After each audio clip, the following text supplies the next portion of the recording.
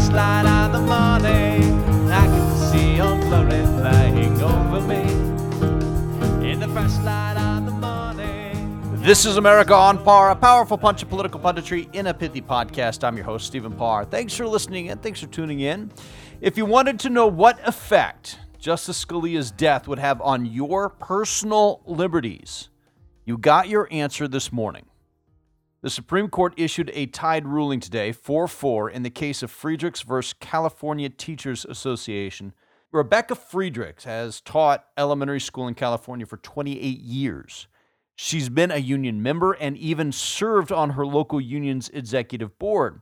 She would bring up problems and talking about, say, tenure of the teachers, where you can't fire a bad teacher because that bad teacher who's abusive to kids has tenure. She would bring up issues of political speech by the union. But because she was doing this, she was ostracized by the union in front of her coworkers. Publicly ostracized because of her beliefs differing from the union's beliefs. The union she's paying part of her paycheck to every month, whether she wants to or not. Well, after trying to fight and change the union from the inside, she finally decided all she could do was sue. She didn't want her paycheck going to support political speech from a union she disagreed with. Here's a quote from Friedrichs in the Washington Post, an article from last year. She says, quote, "Here in California, most public officials have been put into office by union dollars. So you've put them into office, and now you come to the bargaining table. The official you put into office is one side, and the union is the other side, and you're bargaining for taxpayer money. Only the taxpayer doesn't get invited to the table. That's political, in my opinion." Close quote. Rebecca Friedrichs is right. Money was being taken out of her paycheck to, quote, pay her fair share of a process she disagreed with. That's the opposite of freedom of speech. It's compelled speech. And it looked like it was going to be overturned. Even the liberal New York Times ran an article in January of this year titled, quote, "Court seems poised to deal unions a major setback." In that article, California Solicitor General Edward C. Dumont is quoted as arguing for the union. The Times says he did not dispute that collective bargaining involved political issues that implicate workers' First Amendment rights. But the government's interests outweighed those rights. Do you hear that? The union and the state of California, which are scratching each other's backs at the expense of taxpayers' dollars, believe their rights to behave in a corrupt manner outweigh your rights to free speech. Had Antonin Scalia been alive today, this type of public corruption would have died this morning. Instead, the court deadlocked 4-4, and this dirty dealing and compelled speech and robbery from teachers' paychecks to support robbery from the taxpayers survives. There are currently 4 justices on the Supreme Court who believe the government is more important than the individual. They seem to have either forgotten or rejected the foundational idea of America. Let me reiterate it for you in case anyone needs reminding. Quote, "We hold these truths to be self-evident, that all men are created equal,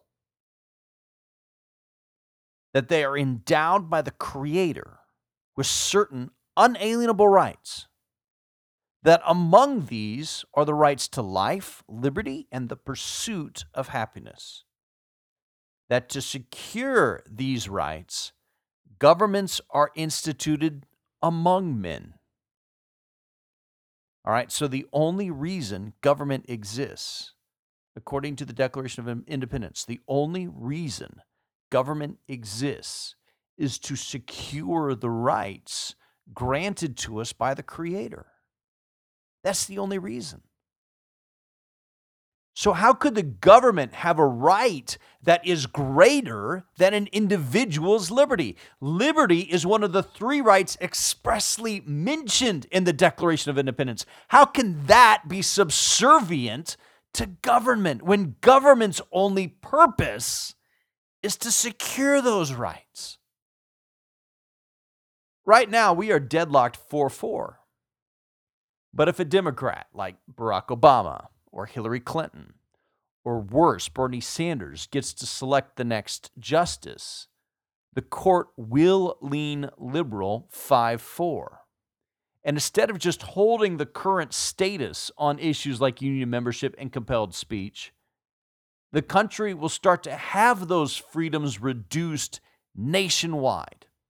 Right now, half of the states are right to work and half are not. So in 25 states, you can be forced to give your paycheck to an organization you oppose. If the courts shift left, then right to work laws will be at risk in the other 25 states. Today, if you don't want to be in a union, you can move to another state that won't force you to be in a union. If the court moves left, there won't be anywhere else to move. Your voice and your opinions will be irrelevant. That's why this election is so important.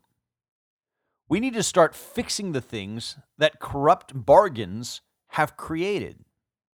Deals made in rooms where unions are negotiating with politicians they own, or for that matter, deals made in rooms where corporations are negotiating with politicians they own, have bankrupted cities and states across the country.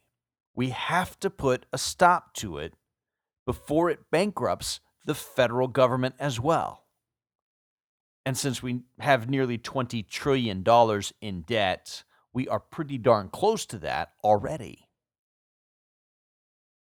We have to get back to the mission laid out in the Declaration of Independence, that governments exist to secure the rights of the individual, not that individuals exist to serve the interests of government. That's backwards. If we fail to live up to the first part of that famous sentence in the Declaration of Independence, then it will be time to execute the second half of the sentence. Now, that second half is often forgotten. Most people have heard the life, liberty, pursuit of happiness thing, but it's the second half of the sentence that should be feared by those in power. Let me read it for you to refresh your memory. We had that to secure these rights, governments are instituted among men. Let me continue. Deriving their just powers from the consent of the governed, that whenever any form of government becomes destructive of these ends, it is the right of the people to alter or abolish it and institute new government. As Jefferson said, a little revolution every now and then is a good thing. Given the state of our Supreme Court, America needs a little revolution in order to secure our God-given, inalienable rights. And that means we need another conservative on the court. Thanks for listening. If you like these podcasts, please share them with your friends on Facebook and Twitter. If you'd like to leave a comment, you can always do so on my website, AmericaOnPar.com. I'm Stephen Parr, and I can still see Old Glory flying over me. In the first light of the morning, I can see Old Glory